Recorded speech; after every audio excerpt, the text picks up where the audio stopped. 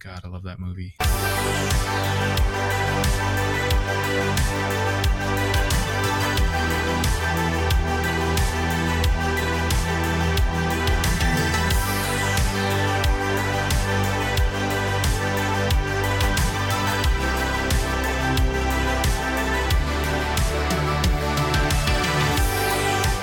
My voice is my password.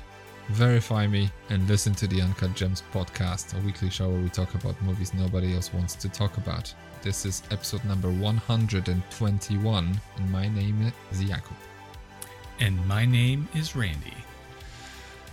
And today we are talking about sneakers. But hold on, wait a second. If you listened to our last week's episode about Bottle Rocket, you would have probably remembered.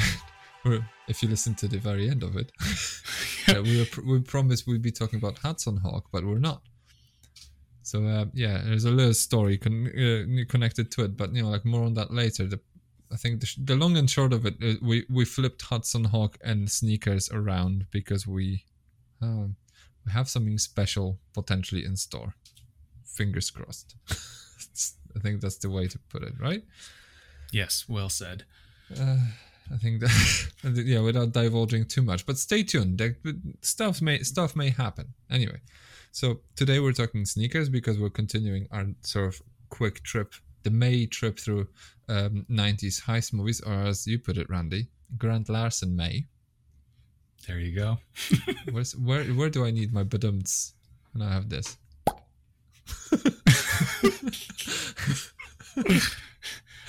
Well done. So we're talking about heist movies, baby. So anyway, we're talking sneakers today, and then traditionally might as well just mention what's on our Patreon. Patreon.com/uncutgemspod is where you can go and listen to our extra bonus podcasts, and we have plenty of those over there, only for $3 a month. And this month we've recorded a trio of reviews of the Oceans movies 11, 12 and 13, and that's available to listen on our Patreon.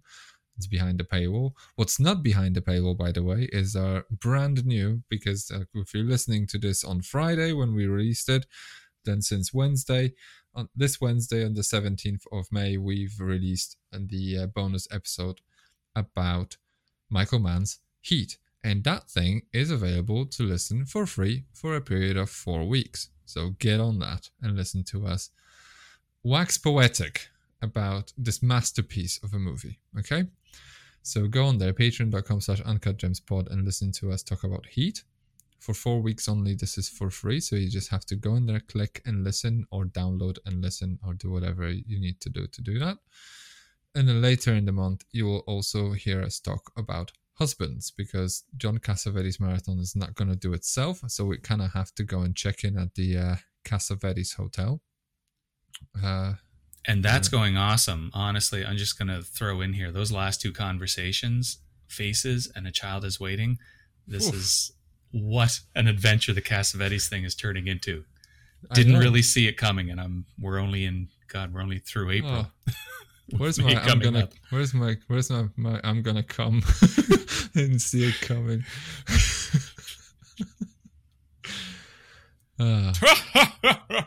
Sorry.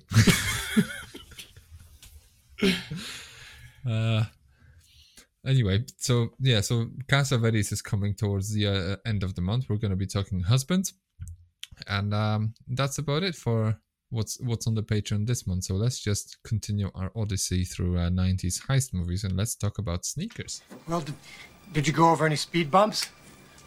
Gravel? How about a bridge? Bridge? Yeah.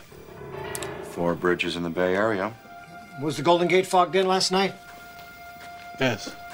Did you hear a foghorn? No? Scratch the Golden Gate. That leaves 3. What did it sound like? Did you go through a tunnel in the middle? No. Scratch the Bay. Well, that leaves 2. San Mateo and Dunbarton. What did it sound like? Lower. Lower.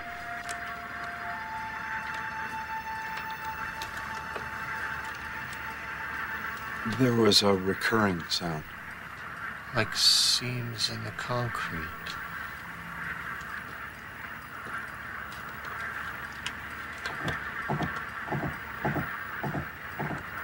But further apart.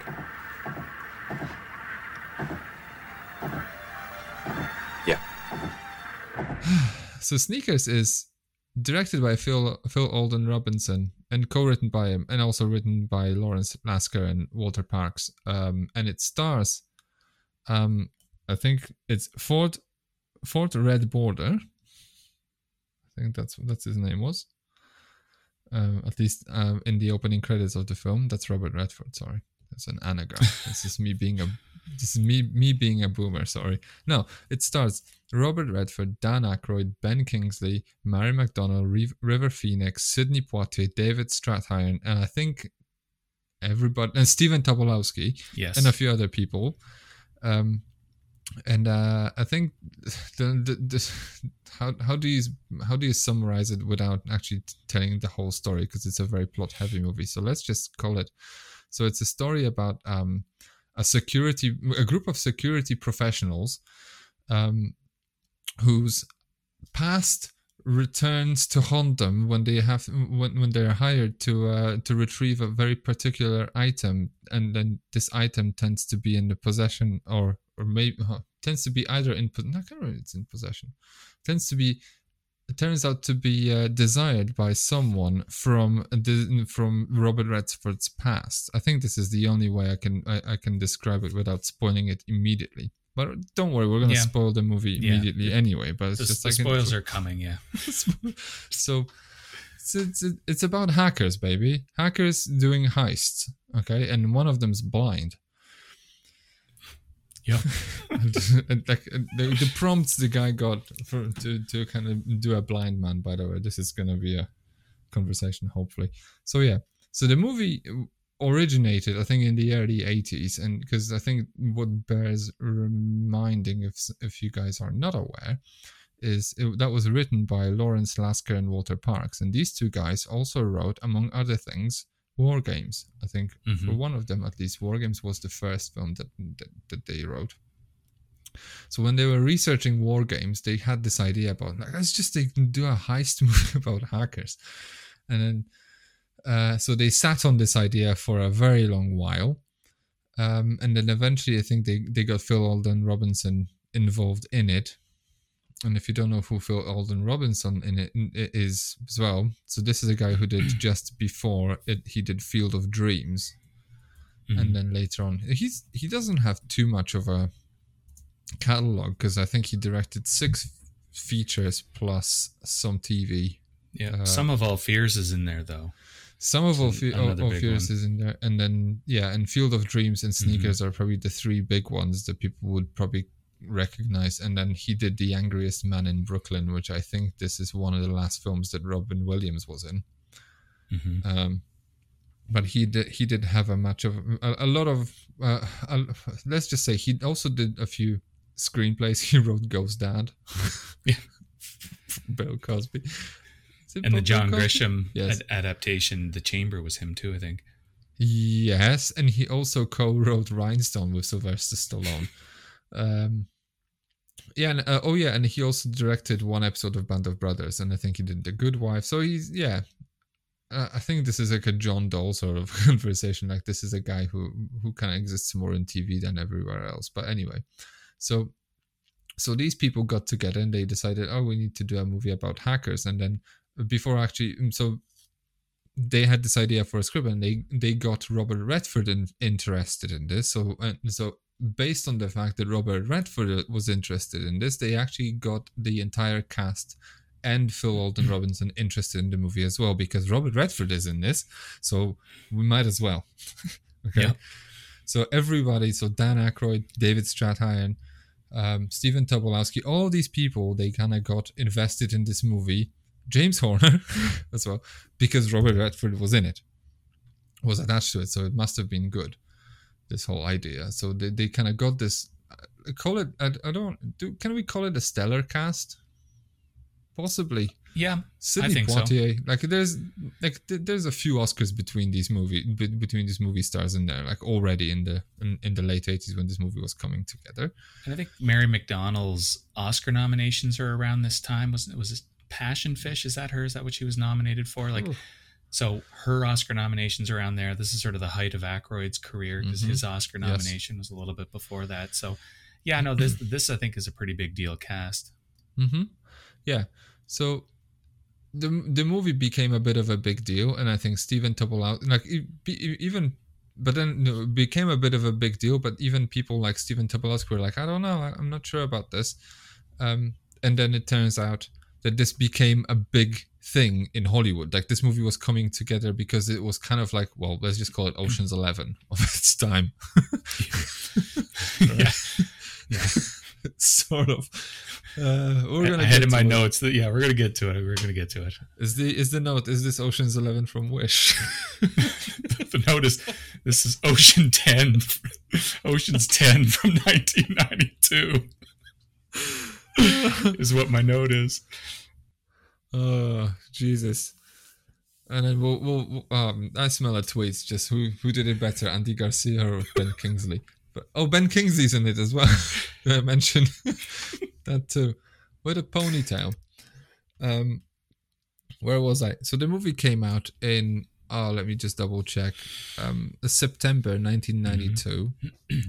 On a budget of 23 million, it made 105, I think, domestically. So I think this is pretty substantial. It made quite a lot of money.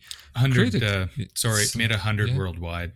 Worldwide, sorry. So but still, it's good. It's a good return. Although I think this is a separate conversation. You know, if you divide it between the stars, no one got rich out of this. Anyways, but it was kind of more or less positively received by critics. Audiences were kind of like, "This is all right." I think one notable thing about the film, apart from the fact, I think. They hired like real mathematicians to do all sorts of stuff for it, and they hired real life hacker consultants like they did for War Games for whatever reason, I don't know.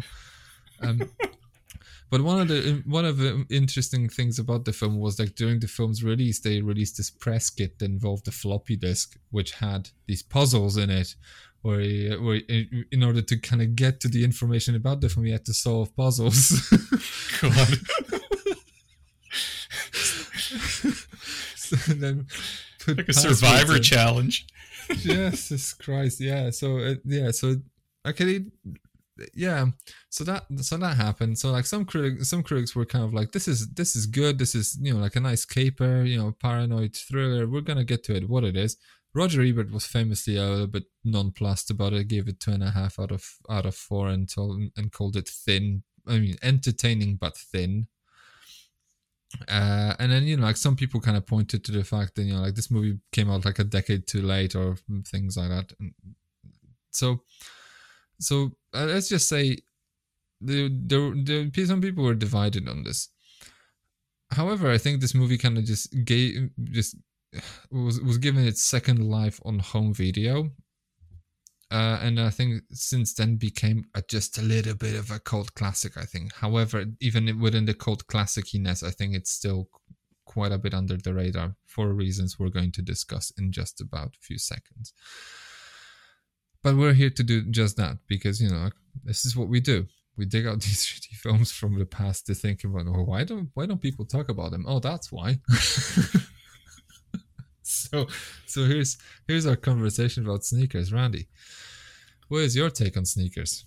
Well, this is a first time watch for me. I never saw it. I do recall, I recall it's being promoted back in the day. I recall its performance as being okay at the box office because I was following the box office at the time.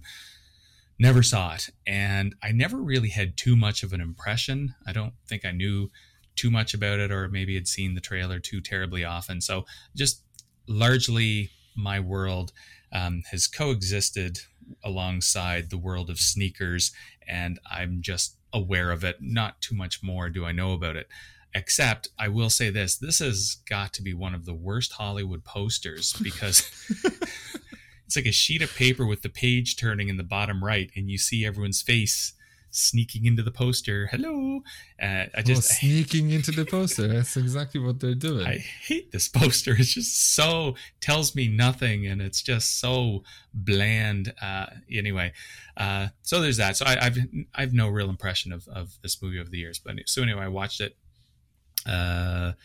yesterday or the day before. I forget. Anyway, I watched it. It's sort of a fun little movie. I enjoyed myself with it. I feel, though, having watched it, I think this is a movie that has a little bit of what I'm going to call, and I've still got it, flex for some of the old stars involved, Redford in particular and Sidney Poitier, that here's a studio film that is banking on the celebrity and the goodwill established from Poitier and Redford's career. Can they still open a film, or I liken it a little bit to, Bucket List, which would come another 10 years after this. It's not necessarily a film anyone's clamoring to see, but, it might be cool to see, old Nicholson and old Freeman together. And I think that's a little bit of what the appeal might be to Sneakers. My notes say this is Ocean's 10 in 1992. Or I guess there's like 6 of them, so we can say it's Ocean 6 because I think there's only 6 in on this job. It's fun.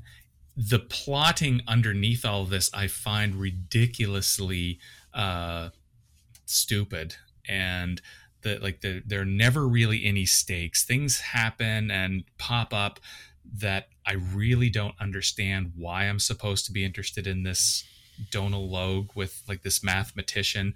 I don't really understand, why we're doing what we're doing at any given moment. I think it's there in the script a bit. This film reminds me of someone who loves a certain song and sings the chorus loud and with all their heart and is having a great time with it, but when they get to the verse and they don't really know the words and don't really know what they should be doing, they just sort of mumble along. And I think that's what the plot is a little bit here. But there's a lot of great moments in here, and it very much works to connect this to our conversation about Oceans 11, 12, and 13, because I think the fun in here, in part, is just these actors hanging out with one another. So there's a lot of these sort of social engagements, which are sort of fun and amusing. And then there's a few little, I'll call them mini set pieces, which is sort of fun and amusing as well. But I think Ebert hit it on the head. You said Ebert called it entertaining, but thin. I think that's sort of bang on. But, I can put on the proper hat and get in the right mode and sort of be entertained and have some fun with this. Wow. How am I going Go to for it. this? What about you? How am I going to follow this up? This was also a first time for me. This is again one of those things that I do remember it being a thing. I remember it be featuring prominently on the shelves of video rental stores I frequented as a child, and then renting just with reckless abandon sort of movies that were rated 18 and no one batted an eye. It's just why is this 12-year-old or 10-year-old just renting all these horrible things? And it's just because those were the 90s, baby. No one cared. Free range parenting. So yeah, I remember this being a thing. I also remember never ever watching it. So you picked every video box on the shelf around it. Pretty much. Yeah. It's pretty much what it was. And I don't know why, because I was massively into Dan Aykroyd. Not necessarily just, had a crush on him or anything, but I remember being into Ghostbusters. I loved Spies Like Us. Blues Brothers. To this day, these are I think Spies Like Us just about missed my top 100. If it didn't, or maybe even featured on it. So I love Spies Like Us. It's a very he's not in Three Amigos. Almost said Three Amigos. It's the one he's not in. Chevy Chase is in it, and I love it too. Where was I? Dan Aykroyd. Anyway, yes, you were going to say you never picked this one up off the shelf because of its poster, because of the box. Possibly, quite possibly. No, it was just this sort of laundry list of names. I didn't know what it was all about. and then just like you just move on and you fall in love with The Crow and Speed, and you're just like, who cares? So I picked it up 48 hours ago, and I kid you not, I don't remember a single thing. If it wasn't for my notes, I don't know what I would be doing here, because this is a movie that just has a residence time in my head the way, like on the same scale like a raw chicken breast would have in my stomach.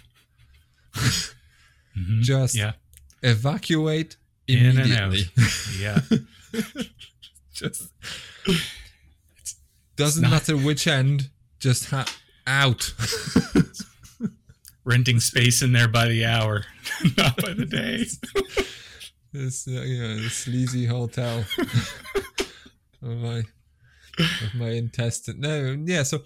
So I watched this movie 48 hours ago, and I barely remember anything about it. And I will probably tell you that the movie has this sort of, I don't want to call it a problem. It is a problem.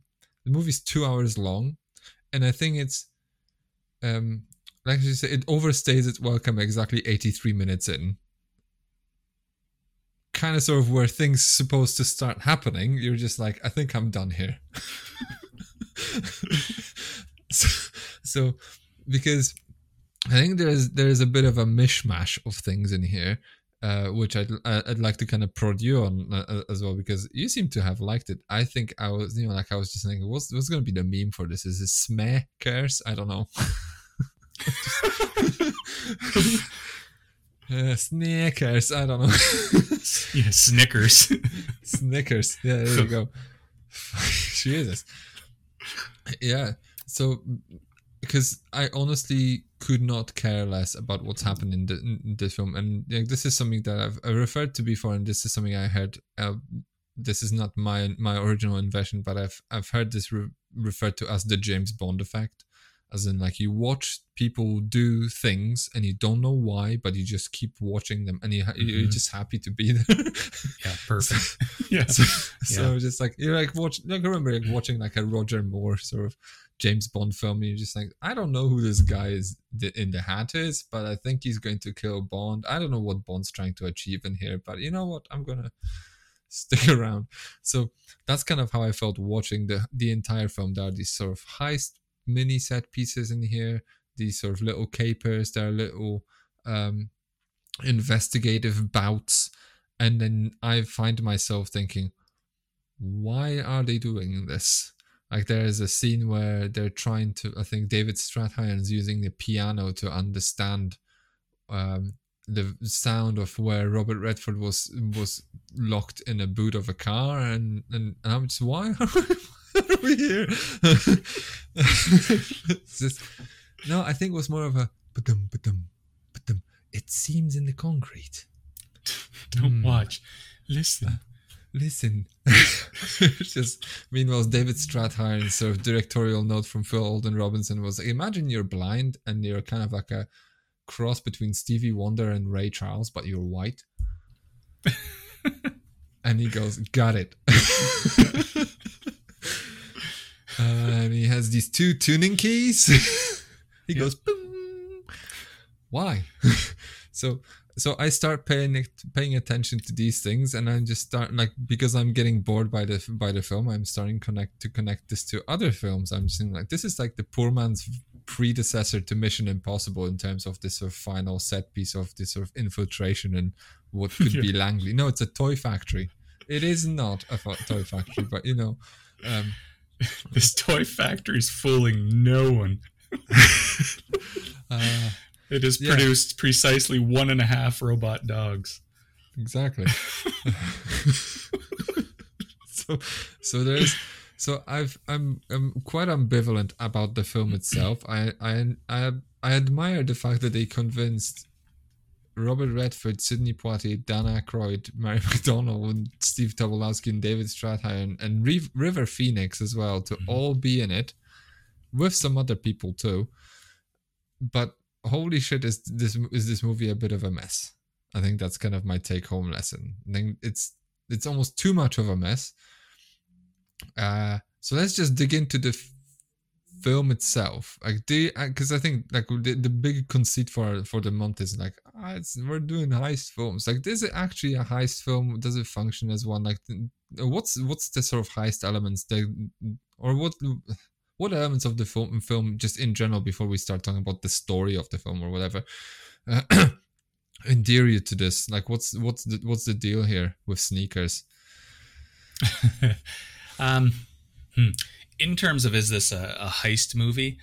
No, it probably isn't, is it? Like, it's, they're not, they're really just, I think, in terms of what's going on, I think they're trying to steal something which they accidentally dropped off to bad guys, and they have a job where they break into banks for banks to say how lax their security system is. So that there are heist elements sort of swirling around off in the periphery, but it's not really a heist movie per se, but it has some of these elements. And then, there's the set piece at the end, which you alluded to, which is, sort of a theft and a break-in of sorts. So it more or less fits the bill, but it's not a cops and robbers heist type of setup in any type of traditional way.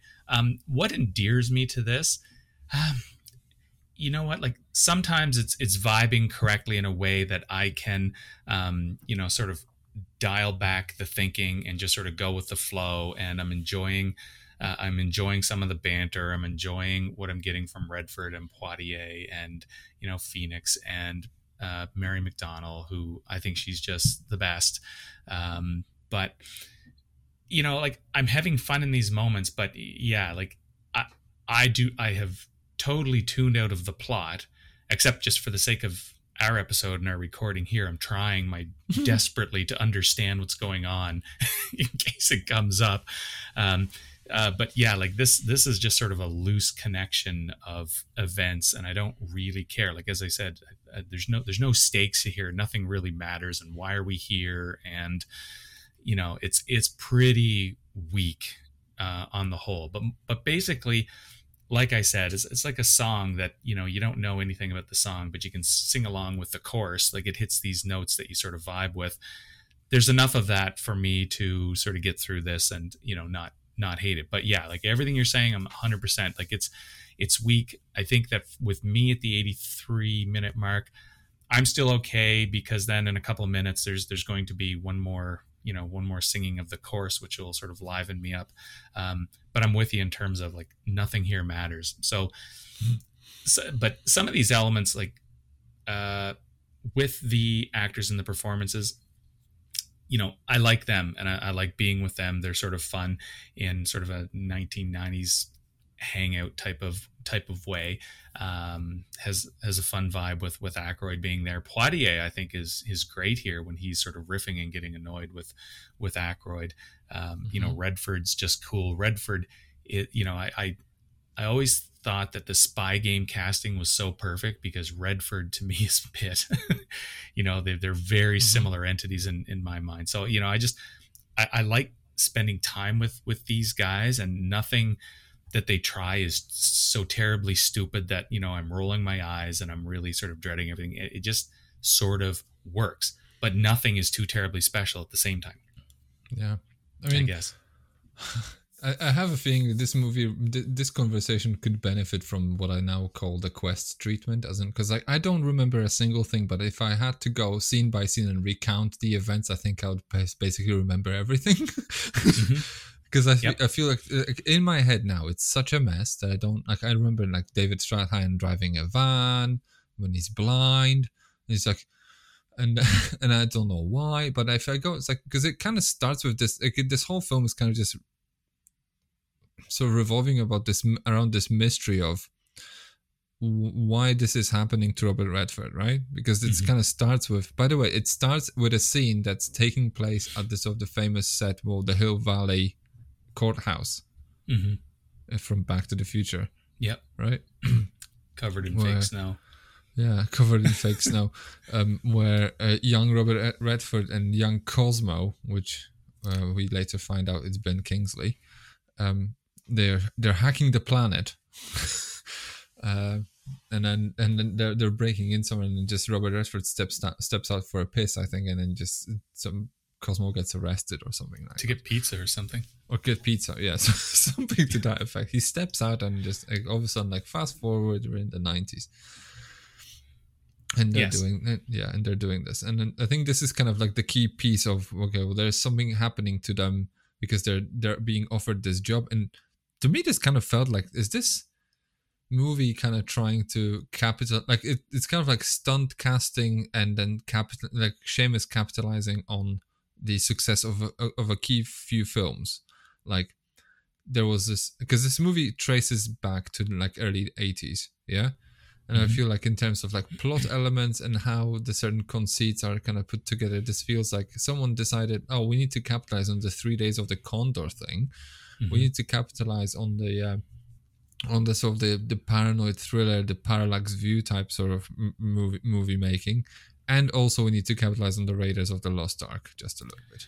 And what I would throw into the mix too is the quirky camaraderie of the crew, which probably traces back to all kinds of different 80s comedy, like even Ghostbusters, right? Like even with the Aykroyd connection, because there's that quirky banter between them. Like that's something that they are actively, shooting for. Yeah, but then again, if this would be like going into the story of the film. I'm just wondering, when this film's coming together in the early 80s, is it already conceptualized as an ensemble piece? I don't know. But then, yeah. So in terms of like the sort of the heist elements, for me, for instance, I don't find anything really particularly endearing either. Like, I think the thing that they were supposed to sell this on, I feel the closest comparison I could make to anything that kind of makes sense to me is Mission Impossible, where you have this sort of the big conceit, there's a secret somewhere. Cooties, rats, semen, Cetic astronomy. There are anagrams somewhere, like Job 3:14. There are these sort of secrets. There's someone's doing something in the background. You don't know, like there's something's happening and you don't know why, but your guy is kind of on the run, and so there's this sort of paranoid thriller element of it, and then at the end that you have to kind of just infiltrate this impregnable structure where there's this secret somewhere in there, right? So imagine Tom Cruise in 1996 or 7, there are these moments that are just visually memorable, resplendent almost, right? Like these very iconic shots in there. Like none of this is here, and I feel like they had these ideas. This would be cool if we had these motion sensors and there's this heat sensors in there, and then if Robert Redford had to be very, very slow. Yes, yeah, that's a good comparison to sort of the De Palma film, except here everything we get with all these little set pieces, every one of them is a bit of a letdown, just a little bit of a letdown. Yeah. Because the opening, which has a bit of promise, like they're trying to break into this, they're breaking into this bank, and then there's all this stuff that's happening with an alarm going off, and there's confusion with the security guard trying to figure out whether there's actually smoke. Yeah, fine. Oh, yeah, but I remember that now. Yeah, see, there you go. But because I was actively trying to remember, how did that first heist unfold? Because there's all this, I think stuff in the truck where they've got all the computers in the truck, and but who's breaking in to do what? And I remember they have a little smoke bomb that goes off in the safety deposit box. And I'm trying to remember, how are they breaking in? What is going on? And I sort of having trouble to remember it fully myself, except that after the distraction of the fire alarm, after that distraction, all they do is they clack a few keys and they transfer money into a bank account, and then Robert Redford just withdraws it from this bank account the next day. It's just visually and in every other way, it's just a bit of a letdown of the scene. And then the scene where the final, I'll call it set piece, where Robert Redford he's the grease man, he's the man on the floor and has to break into this room, and he has to move 2 inches per second or less. Sounds cool on paper, right? What if you had to move 2 inches a second, and then you realize, like, you're filming this, and you're like, this is gonna take forever, guys. Yeah, and You just see this action everywhere. It's just like these people talk about, like, no, we have to. No, these people are finding out what's going on. Stephen Tobolowsky's just getting the hang of what's going on. And meanwhile, cut to Robert Redford moving very slowly through 2 inches per second. And the suspense is there because you're cutting away to these other things that are going on, and like it's there, but it's just such a letdown. And it's a beautifully lit scene, like this beautiful blues, like these Cameron influenced blues, I'm going to say. Like it's nice looking, but it's just such an awkward cut to Robert Redford slowly moving across the room. It's just but everything is a little bit of a letdown in this. It's sort of fun, but it's just there's nothing really that totally stands out, or does it stick the landing? I guess, but nothing's fantastic. Okay, you would just say no, it really doesn't. Like I'm engaged by these scenes myself, and I think that there's a lot that's going into the edit to make it suspenseful, and the music, and but it's very much by the numbers. So I'm not necessarily I'm invested, but I'm not. There's no stakes. So at the other end of it, there's no stakes either, and then every scene. It should be all nothing but stakes in here. Yeah, I agree. That's the plot elements totally falling apart, I think. Like, we're following this chip, and then the chip's in a box, and you have the box. Are they talking about the box? Are they talking about the mathematician? Like, I don't get how all this is being driven forward. It's just all, nonsensical little checkpoints that we have to get to, following the mathematician, breaking in and stealing this chip and dropping it off, and then trying to get it again, because it's got to build up to the Ben Kingsley character coming back into Robert Redford's life. That's what the film's all about. Mm-hmm. But there's all these little checkpoints that the script is trying to get to. But I don't really care. Like, there's nothing about that I can see that there might be a little bit of, stakes in terms of this Ben Kingsley character who was busted for, hacking and went to prison, and Redford thought he died, and now he's come back, and he's sort of running all these scams himself. I can see that there being something to that, but you've got, I'm going to say, 50 minutes of the film where you're just sort of navigating this weird little plot, and there's anything that's engaging along the way is maybe the fun with the characters or whatever. But it's all about getting back to Ben Kingsley, and plot-wise, we're in sort of no man's land for, I'm going to say, 50 minutes. Mm-hmm. No, it's totally what it is, I think, because I just feel like this movie is nothing but plot, and that's a problem. Like, that's kind of the James Bond effect, if you think about it, right? Like, and I'm just thinking to myself, it should be, I don't know, maybe slimmed down a little bit, and like maybe forget a few elements. But then you can't forget a few elements, because like all of a sudden, like, some people don't get their payoff. Some people like, why is this guy here or whatever? Because like you have an ensemble piece with these massive, with this massive conspiracy sort of underpinning everything. Because on top of the chip, you also have these this mystery of like, is it the Russians? It's the NSA. It's something like that. You're working for people, but these people are not who they say they are. FBI is not FBI. You talk to like a Russian ambassador. Like, what is happening?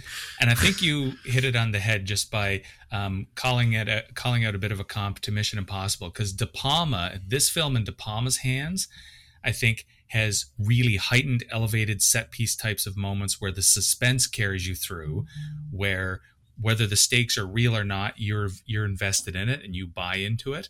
And I think that's something that someone like De Palma would understand and get out of this.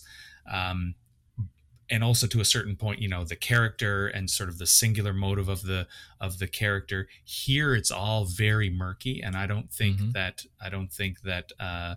Robinson, has a strong hand over how to play this out and how to elevate moments. Because if these set pieces are top notch, it's easy to forget plot. Like, you and I talk all the time about films that, the plot is just the skeleton that everything else drapes on, and that's fine. Here, though, it's so plot heavy. None of these other elements are are raised or elevated to a point that, you know, I care, or I'm tricked into believing in the stakes. You know, I don't believe in the suspense, and oh my gosh, who's at the center of this, and who are those bad guys? And you know, those bad guys are always ever present. Like there's these other things that could be at play. Nothing has any weight here. It's all very breezy up until you get the Ben Kingsley character, and then arguably, you know, he's not the greatest villain in the world, and you know that doesn't comes out of nowhere. It's just, all of a sudden I have to care about him. Right, but see the connection plot. We're supposed to, because you know that's the throwback to the opening scene, and like I say, we're in no man's land getting up to Kingsley. So I see the connection to Kingsley and understand that as being where the script wants to go, but it doesn't really work because along the way, you know, it's just sort of by the numbers type of stuff. And I'm thankful that I have, you know, this cast is cool to hang out with, and you know, there's some moments which is sort of fun, but you know, is what it is. I'm just wondering, like, would this have been better? Because I think in the beginning, it's not Robert Redford, it's not Ben Kingsley, it's just these other actors who are just younger. Yeah, one of them is Gary Hirschberger, is that his name? Who was Mike in Twin Peaks. He was the young Redford, and I forget the young Ben Kingsley. But there's a guy who looks like Bill Hader just a little bit, and I don't know why. Yeah. So that, I guess that's always a risk too. If the characters don't really look like the actors that they're going to be when they age. I'm fine with that. Like it is what it is. It's backstory. But do we need this story to actually have like a 20 or 30 year difference in time? No. Like, do we need this? I don't know. So because they're like these sort of students who just hack into stuff, and they just, I don't know, they're like these activists. They're hacktivists. So if this was actual Robert Redford and actual Ben Kingsley, the reveal at the end that this is Ben Kingsley, who you thought was dead or in prison or something, like, no, I've been doing this all along. This would have made some kind of a difference, because I'm just like I feel like Joe Pesci, like, what the fuck is this guy? it's just yeah, that's how. Yeah. Yeah, that's a fair enough comment, but I think, you know, that's a common enough trope, right? Is that something in these characters' pasts, like distant pasts, impacts the future, and you know, and that's fine. So because of the 20-30 year spread, they're choosing these young actors, so that's a choice. I think that's an interesting piece if it's actually these actors and it's a 10-year spread instead. Yeah, I think that probably does work better. Because you could put, I don't know, just give him like a cursory facelift or something. Just get Robert Redford just to stretch his face just a tiny bit. So he'd look younger. I don't know, but then, because for me this is a failure just a tiny bit, when I should be able to look at the character reveal should tell me something, right? Like I look at the face and you go like, oh no, it's this guy. It's Cosmo. No, they have to tell me Cosmo. I'm like, what the fuck is Cosmo? Oh, Cosmo. This Cosmo. It's just like, oh, the guy I totally forgot about because he was in here for 3.5 minutes at the very beginning and he looked completely different. Yeah. So, it's just like, oh, they have a history now. Okay, great. So it's just, yeah. I think at this point my brain is switched off. I feel a little bit like you often are in some of these films. Like at this point, I'm sort of switched off, you know, logic and caring and questioning too much. And I'm just, got it. This is the guy from the opening that went to prison. He didn't die. There's a difference, right? Like when you can be switched off and be like, you know, it's cool. You know, like I don't get anything that's happening here, but I'm having fun. And then you can be sitting there like Homer Simpson, just like this blank stare with this sort of, and then zoom in on your brain and there's a donkey braying inside. That's kind of how I felt for half of the film. And after a while, you're just like, you know, I give up. I don't like. This is how I feel watching Tenet, for instance. I'm just like, okay. This time I'm going to totally follow along and I'm going to enjoy following along, and I don't. So I think I'll be on like an attempt number 4. This time I hope to God, I hope to sweet Jesus, I will like Tenet on the fourth It's go. gonna work, yeah. It's gonna, and it does not. And then What this is is kind of gonna be the same story here. Like if I can say like this time, this is sneaker time. This is this is a cult classic. This should be my film. Dan Aykroyd's in it, and he wants to win a Baggo. Desperately wants to win a Baggo. yeah, weird. Like, and I'm totally, I'm in the mode where I can take this. I can take the juvenility of this and go with it. I'm having, I don't know if I might have made it up, did I?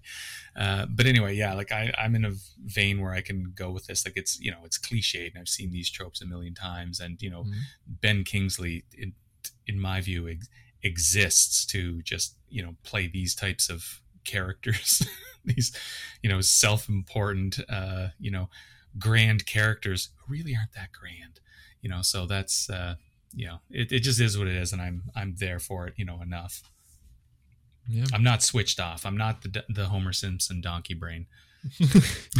So I'm just thinking this, especially because this is how I sometimes do this, right? When I watch these movies and I switch off because I feel like this movie's boring me, then I will just find something to entertain myself with, and then I'll just imagine that this is like a spiritual sequel to Dazed and Confused or something, and I'll just start working these allegories in, and then on this occasion I was just thinking to myself, like, what if this was a template upon which Brian De Palma actually remade Sneakers and made it into Mission Impossible? Like, let's make it an actually functioning movie for a change, right? And then he just took the narrative template, trimmed down half the cast, and then decided let's just hang this movie on a few key visual cues. I want Tom Cruise to fall on the floor but just about not hit it. I want a helicopter in a tunnel. I don't know what tunnel and how, but I want a helicopter in a tunnel. And then they basically, let's take Steven Tobolowsky and then just let's put poison into his drink so he goes to vomit vomit at work or something like that. Which is essentially the same concept, right? Like they kind of infiltrate the building because they compromise a guy, right? Yeah. So you think to yourself, like, and there's this guy who's kind of on the run because people want something out of him because he's like been, I don't know, his I don't know, something has been revoked. I don't know, he's gone rogue. No, because he's accused of killing his whole troop of people. But then again, at the end of Mission Impossible, when you see John Voight, you realize, oh, I've seen this guy before, because he wasn't 30 years younger. Although I think some people are in Mission Impossible, and for some reason I kind of prefer talking about Mission Impossible in this movie. People's criticism was that like you don't understand what he's talking about because what De Palma's doing is he's showing you what's happened, but while John Voight is lying to Tom Cruise. So he's telling us, like, this is what I did, I survived, and as De Palma's showing you what actually happened, so it's just so that you get an idea that he's lying. Meanwhile, there is no such hook in here. Like, all you have is these two bozos, like, from the NSA coming over to see Robert Redford, almost at Tom Cruise, with an empty folder, by the way. Yeah. But this is my note, and this is gonna make an appearance. Like, they're just showing these folders, like, oh yeah, like you have this crew of people and they all have a rap sheet, apart from this guy. And they have a folder that's empty. You carried an empty folder. Like, you could have just said, like, we don't have anything on you. We have, and they brought an empty folder, and they theatrically opened it and said, like, ta-da, it's empty, And there are these moments in this film that make absolutely zero sense to me, and I feel like they should endear me. So I'm just wondering, what is here, and that's supposed to hook you on? Is this the cast? Because I feel like this could have been the big selling point of the film. Like, is this what it is? I kept thinking that this, watching this, feels a lot like the Ocean's 12 and Ocean's 13 thing. It's about, hitch your cart onto the backs of this cast and just enjoy, because they're sort of being witty and bantering, and these are living legends. And they also make the mistake of thinking, like, what would be cool? A heist off. Yes, There's no capoeira in here. That's what this film needed. Just like, like if you want to listen to a bit more of us moaning about Ocean's 12, patreon.com/UncleJamesPod is where you want to go. It's a 3 hours and 10 minutes of just ranting and raving. Lamenting and some love for the original, but I'll leave it at that. Go listen. But that's sort of what that's what I feel is a bit of a mistake with Ocean's 12 is, trust us, hanging out with this cast is enough. And that's in here too. And it isn't, yeah. That's in here too. But I think that the through line here is a little bit easier than Ocean's 12.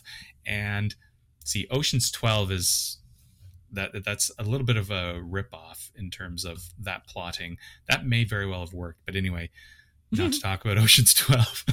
But here there's a little bit of a through line. Everything's sort of silly and everything feels like it's a late 80s, early 90s type of production and is sort of slick and fine in that regard. So I'm sort of along for the ride.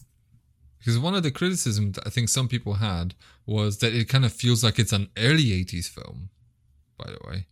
How early? No, I feel that especially with the camaraderie of the team and when they take over Mary McDonnell's place and bring all the equipment in, that feels like a very A-team type of thing to take over and plan their job. All it's missing is the montage, and I think the hanging out and the banter, that's something that in the 1980s we saw. We talked about it back in October when we were talking about like horror comedy and comedy horror, but I've been thinking a lot lately, the 80s were about genre mashups. So I think that we got that with the buddy cop stuff where we're getting, cop procedurals and comedy. And so I think that's just a piece that matured during the 80s. And I think that that's baked into here by having Aykroyd on board. And the whole thing was meant to be fun. I think the cast, I think I was reading that the cast here absolutely adored this production and they loved one another and they enjoyed showing up on the set. And someone said the only thing that would have made making Sneakers better would be if the lab had ruined all the footage and we got to go do it all over again. So, I was just thinking to myself, like when you're saying like everyone had a great time on set, and you think to myself like, sometimes when you hear people talk about, that job I used to have was great. Like you get to come to work and hang out with people. Well, that's great, but you're also supposed to do a job. So there's also this, like, you're there together to achieve something. Just put something together. Put two and two. Not to fart around. Yeah. I mean, like when someone says like, "Oh, I really love my job," because like the tea breaks are amazing, and we're just like, okay, this is not type A friendly, is it? so yeah, I just feel like this. Is this a big deal? Well, I think it was a big deal to get Robert Redford, Sidney Poitier. Was David Strathairn a big item at the time? I sort of forget. He'd been around for a while. I forget how big he might have. Let's check. It's pre the River Wild, so Sure is. Which, as we've established, it's his movie. Yes. He was in A League of Their Own, by the way. I think I knew that. But he'd been around for a while. Yeah, I'm not up to it yet, but he was in some John Sayles movies, wasn't he? He was one of his guys in the 90s and before. He was in Memphis Belle. Yeah, so I don't know. He was around, but I think I think he was more. His more sort of well-known roles would have come in the 90s. I have a feeling Sneakers is one of them.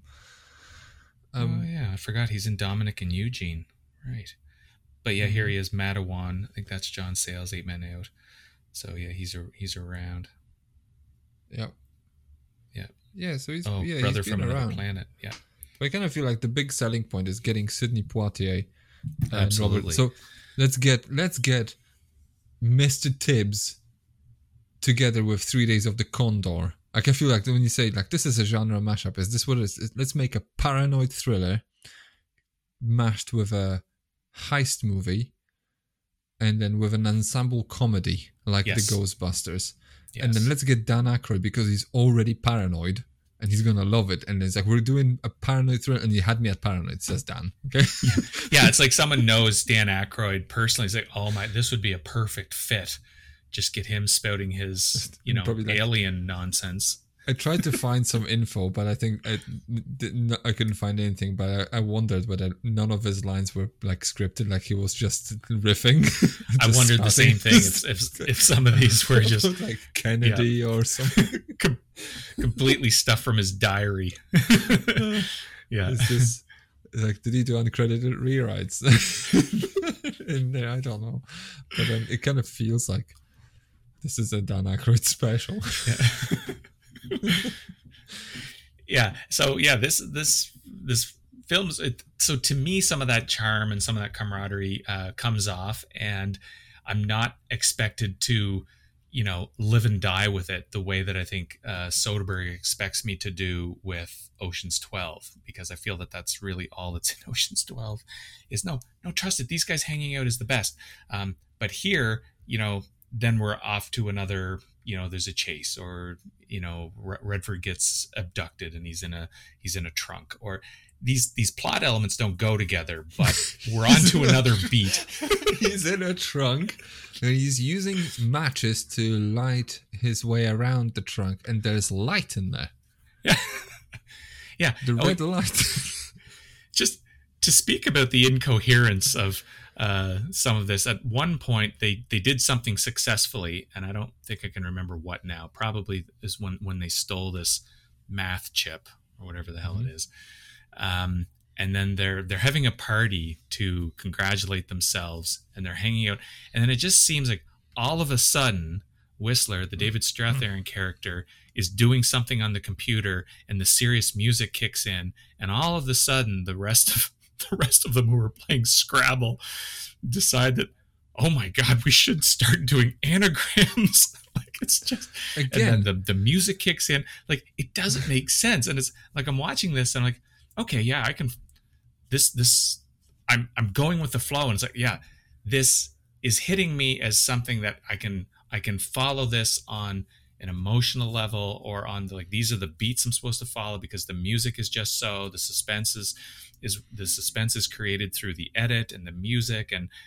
But then when I stop for a moment and think, we were just dancing, how the hell are we, getting suspense music and moving Scrabble tiles around, and this is like meaningful to the plot? Like, where's the suspense in here, and what is David Strathairn doing? It's manipulative. The film is manipulative because do you know why, like, David Strathairn's doing, like, going off, like, and goes like, I'm gonna go and investigate shit because they're playing Scrabble and this is just regular Scrabble, so he can't see shit. So it's just like they're putting words on the table. He goes like, I don't think this game's for me, guys. I'm gonna read my Braille edition of Playboy, which apparently is a real thing. I read it for the articles. But you know what I mean? note. Like this moment. Buy it Yes. for the articles. That's my note. Yeah, I guess for the Braille edition, you'd have to. Could you imagine? I bet there's some, like, I wonder if they, like, the, naked women, like, was this sort of like a 3D sort of picture where you could just go and touch it. I don't know. It's probably just literotica stories. Did the Braille edition of Playboy include pictures? Let me just. Yeah, no, I don't think that. So no. Scanning a Braille Playboy. Hold on, there's a blog. Could only have been the articles. Otherwise, what's the point? I want to live in a world where they, like, if you actually just, like, move your hand across it, then you'll just feel like the bumps just put together a picture of a nipple. Yeah. So you get to just, like, feel your way around. Christ. Like, you gotta do something. Our Scrabble scene. So anyway, my point of the Scrabble scene is how does this become this major suspenseful moment other than nowhere. other than the film and the filmmakers, they're manipulating me in this moment because they're playing the music just so, they're editing, they have David Strathairn, something random to cut to, everyone's talking in a serious tone, but that's just how sort of disjointed this is.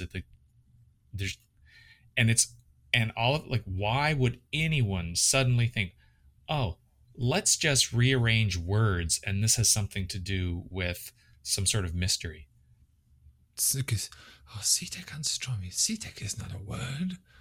But it's the name of a company. Why can't it be a word? Yeah, it could be just, like mashup of first syllables of two surnames of people who have put the company together. Like OPEC. OPEC's not a word. What? If you rearrange that, it's like cope. My God, I need coping skills to get through this. Anyway, it's bizarre. But if you turn off the brain and you just sort of don't listen, feel, don't watch. Oh, you sound feel. You sound like Christopher Nolan advertising Tenet. Don't think about it too much. Just feel it. I'm like, this is code for this movie's shit. Okay? Just feel it. No, I mean, I get it, but I think there has to be a vibe I need to feel. Like when you said, like, we made this comparison to Ocean's 11, I feel like this is exact opposite of what Ocean's 11 was like, right? Because in Ocean's 11, all they cared about was the sort of the let's riff and let's have fun hanging out, and you feel like you're hanging out with these people, and all of a sudden, like, you realize no one cares about the plot, and you kind of have to execute on this plot, and this plot is kind of sort of just there. Meanwhile, in here, I feel like the filmmakers are not caring about the riffing and the banter and the chemistry. It's the actors and the players and performers who care about this. So they're just riffing about, they're just having fun. But the filmmakers are like, no, we have a plot to advance. Just sit down and play Scrabble. We have this to do. We have to do this thing. We have to do the heist. We have to get David to drive a car and pretend he's blind. Okay. Yeah, and you know what? There it is right there. Is quite possibly Robinson doesn't have control over this in terms of, okay, let's let these guys riff and capture it and sort of make it something special and work with that for some high points in the film, because they're there, but they're not, they're not as high as they are in Ghostbusters, for instance. And then at the same point, we've got these set pieces. Robinson doesn't know how to elevate these pieces that he does have to work with, because they're all just sort of these little mini, these little mini heights. But if you take something like Ghostbusters, or you take something like Mission Impossible, or even, the parts of, I'll say Ocean's 11 that work with the riffing and that type of stuff, it's like those filmmakers know how to get the most out of the moment. But like you say, I think Robinson's like, okay, we can't get too hung up on the riffing. Because we've got this plot that we have to muddle through, and we've got this set piece that we have to muddle through. But we've got to get through this so we can get to Ben Kingsley. It's like these moments. There's a handful of moments in here which should be much bigger. They're fine-ish, but they could be much bigger and much better. This film could be much better, even with this lightweight plot. I mean, I think I'm now honing in on why I don't like this movie, as in, like, why is this kind of just Snickers, Snickers. Jakob because Snickers. It's this sort of the man bear pig, the sort of a hybrid that's kind of like a nothing burger, that if it swayed one direction, as in, like, replace Phil Alden Robinson at the helm with Ivan Reitman and commit to the Ghostbusters ensemble of riffage, you get a different movie out of it, but you get a movie that kind of just lives and breathes its own life, right? It has its own soul on the back of the fact that these people are just hanging out together and you get to hang out with them, right? Or commit to the set piece, commit to the plot, but make it interesting and just hire De Palma to do it. Oh, well, they did in 1990 something, and they made Mission Impossible on the back of exact same plot, almost, right? But pick one.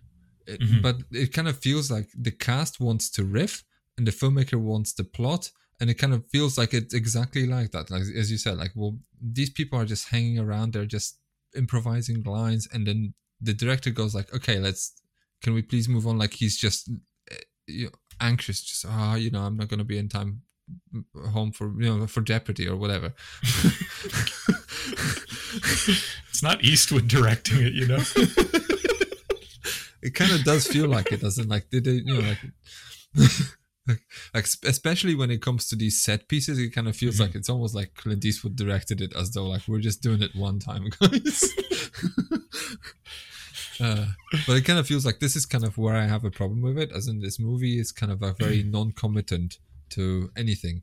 You replaced the filmmakers with people who would have, I don't know, an idea to go one of these places, it would work. Because the rest of the mashup elements would just fall in line. Meanwhile, you have all these sort of conflicting interests all vying for supremacy, and you're in like a dead heat at a draw. Because there are moments in here that I like. Like, I really like the when they go and send Robert Redford to infiltrate the mathematician's office. And he kicks the door down, and then this Czechoslovakian lady, when I did check, she's from Czechoslovakia. I'm just like, hold on, when did Czechoslovakia fall apart? At the time of filming, that was just December 1992, so it checks out. Checks out, yeah. That's exactly what happened then. Checks out. Yeah. No, it was amicable, I'm told. But like the idea when he's trying to convince this woman that he's a PI, he has no idea how to sell this to her, so they feed him lines, and they feed him just like, something about giving head. Yeah. And he just almost says it. Yeah. I just feel like this is a moment that's probably not in the script very well. They're just like having fun on set, and it feels like this is a Ghostbusters moment. Right? Yeah. And it's one of those when I'm thinking like, I could have a movie with more of those, and the plot would just be that, I can not a nuisance, but I can add on to it. Yeah. Or conversely, when they have the set piece when Robert Redford's very slowly advancing through a room, you could have, I don't know, put more effort into it at the expense of everything else. It would still work, but they kind of didn't. So. It's sort of like that joke in Austin Powers where Will Ferrell is the henchman and the what is it, the heavy equipment is going to roll over him, and Will Ferrell's like no, but it's moving ridiculously slowly and it's 30 feet away. Yeah. And that's Robert Redford. That's Robert Redford. Steamrolling. No. Anyway, and then it's again like perfect comparison, because there are moments in here where they're just trying to solve problems, and it feels like Michael Myers trying to reverse, do a 3-point turn in a very narrow corridor, just going just an inch at a time. And it feels like this is their problem solving. And it's just like, you're not accomplishing much, but at least when Michael Myers is doing it, he's doing it for comedic effect. But everyone's taking this seriously, because I think Phil Alden Robinson is kind of looking at them and says to them, you need to look serious. Because like the Stephen Tobolowsky set, this is a whole dramatic set piece, this whole sort of seduction piece. Mary McDonnell, who looks like this woman from Home Alone. I'll always mix them two. What? Oh, no, I can never. You mean the mom? Yeah, Catherine O'Hara. Catherine O'Hara, yes, she looks kind of like her. It's with the hair as well. Okay. Divine. Love Mary McDonnell. She's so this, great. Oh. No, she's great. And Crush Saga continues. Oh, hold on. No, sorry, wrong. Where's my Candy Crush Saga music? Go for it. She's worth it. She's great about Star Galactica.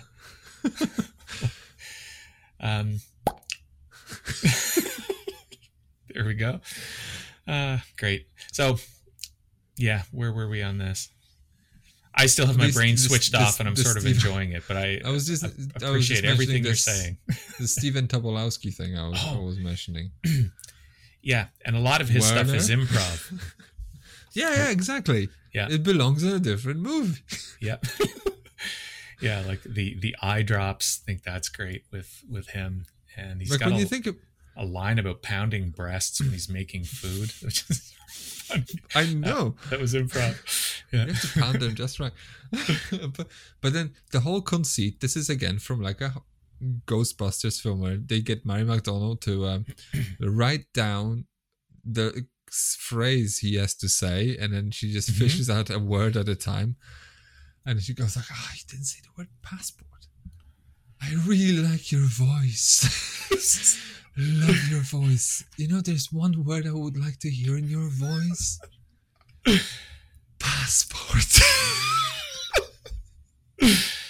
You know, in a different movie this would work, but then all of a sudden, like there's this sort of, you know, I think River Phoenix wearing a MAGA hat.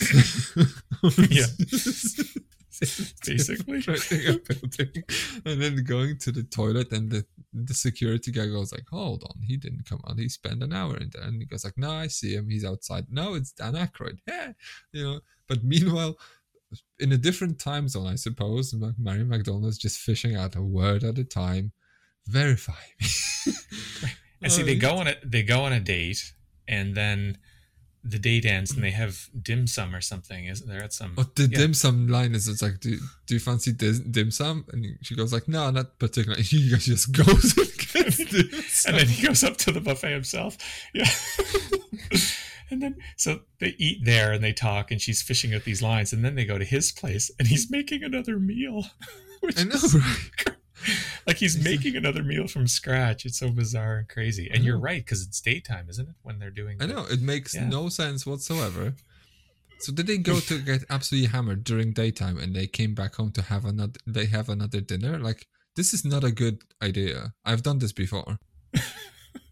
I mean, I was convinced once. Like, we went out like for dinner. Like we flew to Belgium to visit our colleagues and at the Belgian site of the company I used to work for, and then we just like went out for dinner. We had steak dinners and whatever, and later on, like, let's go to a pub and, you know, like have a few beers, and then they convinced me to have another dinner.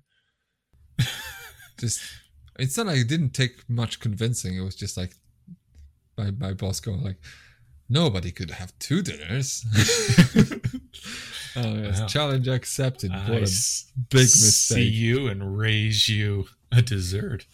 Yeah. So what should happen in this movie is Stephen Tobolowsky, after having the second dinner, instead of going to check on Mary McDonnell while she's having a phone call, he should be on the toilet this whole time.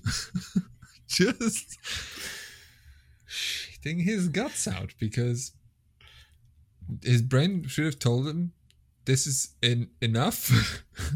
10,000 calories in a day is way too many, and then we're taking care of this immediately. Honestly, I wonder if this is something that was shot following a slightly different version of the script. I wonder if there's some iteration of the script where there's two dates, and they go on a date.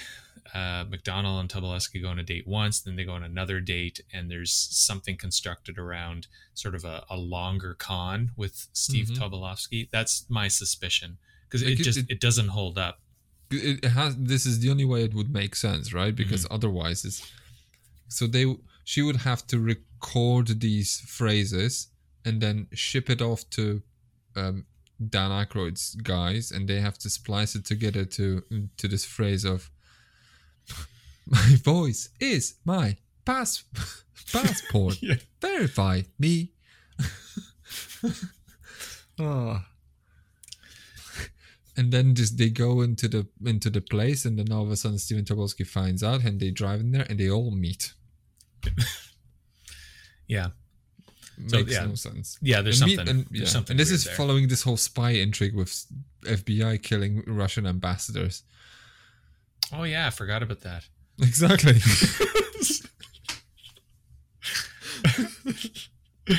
Yeah, True. What's that have to do with that? Anything? Another piece, while we're picking up the pieces that don't make sense. So Redford and the crew, they steal this chip, which has some sort of mathematical code which allows the decryption of, anything and everything, or whatever that means.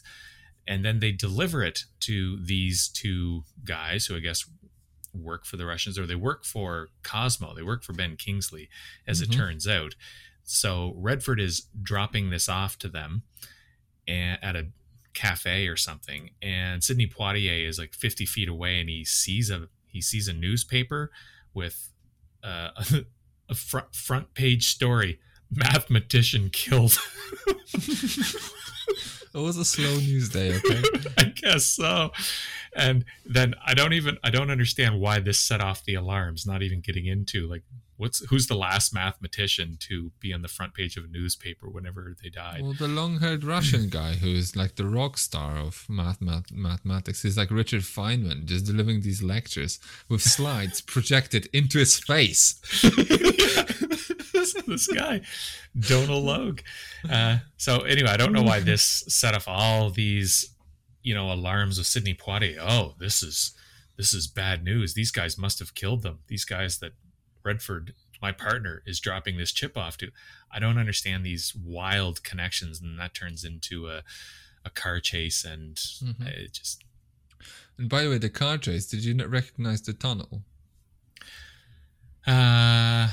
It looked very familiar, and it's very picturesque, but no. I've recognized the tunnel. I think it must be in LA, but this or is San the tunnel. Francisco, because I think they're actually shooting in San Francisco. Well, maybe they're not, because I don't remember a Golden Gate Bridge. No. When they're dropping off the chip to these two bozos, the Golden Gate Bridge is in the background. Okay. But I think the actual chase could be in LA, because this is the tunnel where they shot the chase in the Terminator. Oh, maybe. Yeah, maybe. That's kind of how I feel. That's kind of, yeah. So, yeah, but then like while we're on the chip, by the way, I think this is kind of like this is one of those things I kind of wanted to touch on, because which is kind of extraneous to the plot, because we could take this movie apart if we wanted to. Not that we haven't. Yeah. We're doing that now. But I kind of feel like this movie was kind of conceived, because I'm trying to kind of see this as like a not spiritual successor, but kind of like a companion piece to War Games. Right? Where War Games was this movie about these, like, coming out of these sort of fears and anxieties of nuclear holocaust, right? Like, this is what if technology took over and then eliminated? It's essentially this sort of like the pre-Terminator, right? What if? Okay. I haven't seen War Games, so. You haven't seen War Games? I have not, no. Oh, you have to get on this. But it's essentially the sort of idea of like this kid is a hacker, and he accidentally hacks into a NORAD, and he thinks he's playing a game, but he's actually engaging with this supercomputer who actually thinks this is for real. And then it's going to start deploying rockets and whatever, because it's going to be fighting against Russians, because Matthew Broderick's playing as the Russians. So it's kind of coming out of these fears of nuclear Armageddon as a result of a stupid mistake. I think, what if technologies are downfall in this way? And I feel like, is this kind of like a follow up to this? Because all of a sudden, like, you have this, like, what if technology is like, there's this piece of technology that could just ruin the entire world? What if there's no secrets? Too many secrets. Cooties, rats, semen. Yeah, maybe that's there. Maybe that's like these writers, because these are the guys that wrote War Games, right? Yep. So that makes sense that that's there. But you know what? This script and this production and what we get on screen, they don't lean into that. Like this film could be infinitely better if it were to lean into a couple things, or all the things that we're talking about. Either of these. Yeah. If you lean into this Armageddon, if you lean into this sort of camaraderie comedy, if you lean into set pieces, then you have something for sure. And this is just so this connection that you're making, just sort of script wise or loose social thematics, totally can see that. But that's sort of a launch pad for whatever this becomes. Like that's just sort of the the golden goose in the middle here. But it's not really meaningful to Sneakers. Like no one's going to walk away from Sneakers and be thinking about the potential peril of this math chip that can solve any problem and decode anything. Do you know why? This is me thinking out loud. I think the reason why no one's going to do this is because this movie was conceived in 1982 and was supposed to come out in 1983 when Cold War was still a thing. Because then you have, what if it's the Russians? Like imagine this chip falling into the enemy's hands, like the state actor with malicious intent. Like what if the Russians had access to all our information? What if they could do just that? Like, all of a sudden this becomes perilous. This becomes, I don't know, a little bit more exciting. Because I think at the time, people didn't really realize that what this movie was presaging was the Edward Snowden / NSA sort of thing. Yeah. That's true. If all this is developed in the 80s, maybe it gets a major overhaul to say, well, how can we take the moving parts that we have that we like, and turn it into something. Kingsley a Russian accent.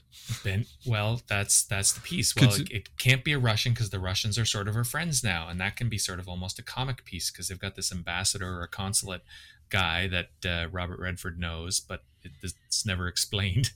He just dies in a limousine. He just there's just request sanctuary in my car. Request sanctuary in my car. Like, so okay.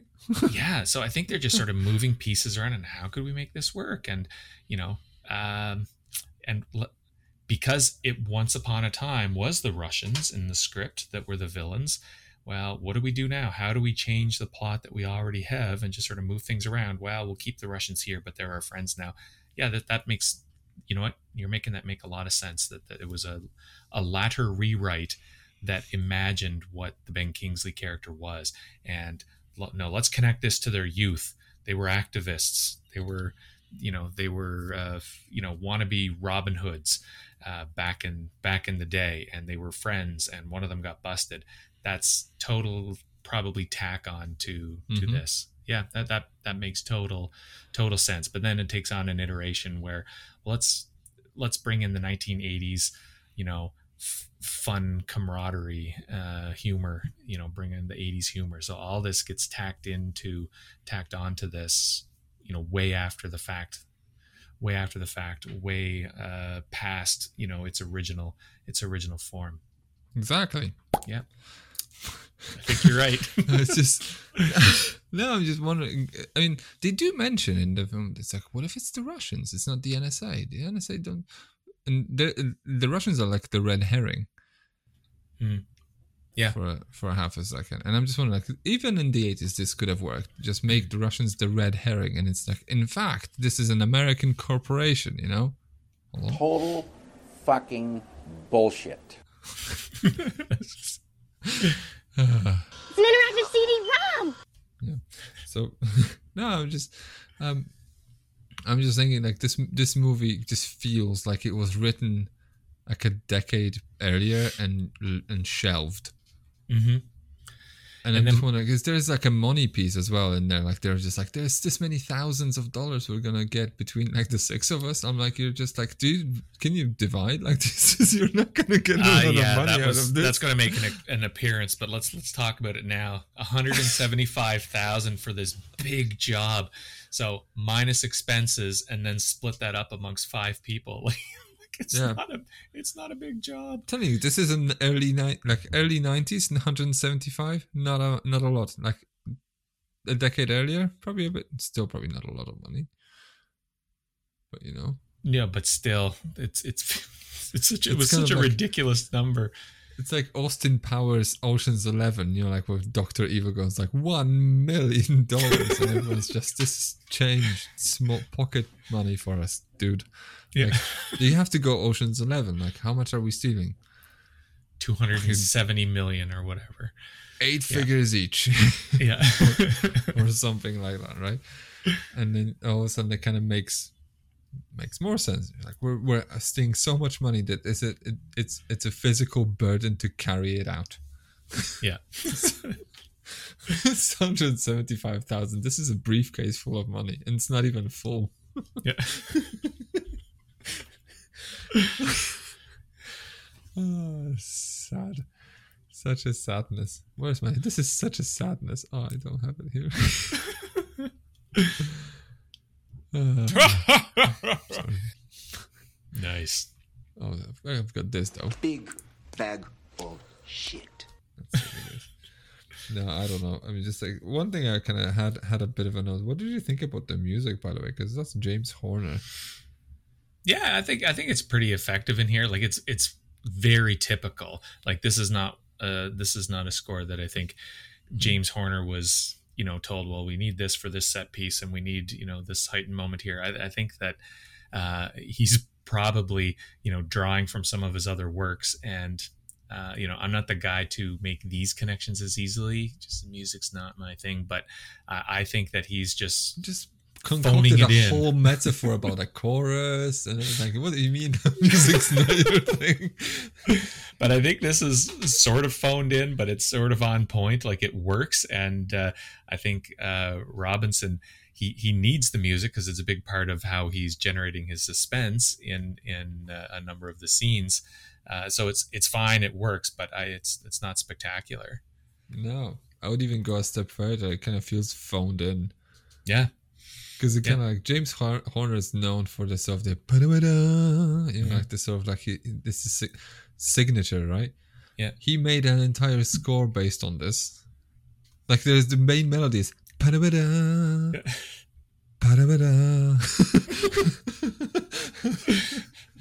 So yeah, you can just feel that this was just something. Yeah, no, I can cook this up in a weekend. Like it's fine. It does its job, and it's this is something I would even say that Robinson he does lean into trying to create suspense. Like he's going through all the motions here perfectly, but this, and this score does the trick. But it's could you imagine? It's neither memorable nor special. But it's almost like on the level of self-parody, and I'm thinking to myself, if it leaned into the sort of like put Ivan Reitman in there, and it could lean into the comedy, it would make more sense because they play Scrabble, and all of a sudden it goes like, too many secrets, just this sort of the solemn music, and it just feels like a parody, like this is South Park level of horseshit, sort of bullshittery, Yeah.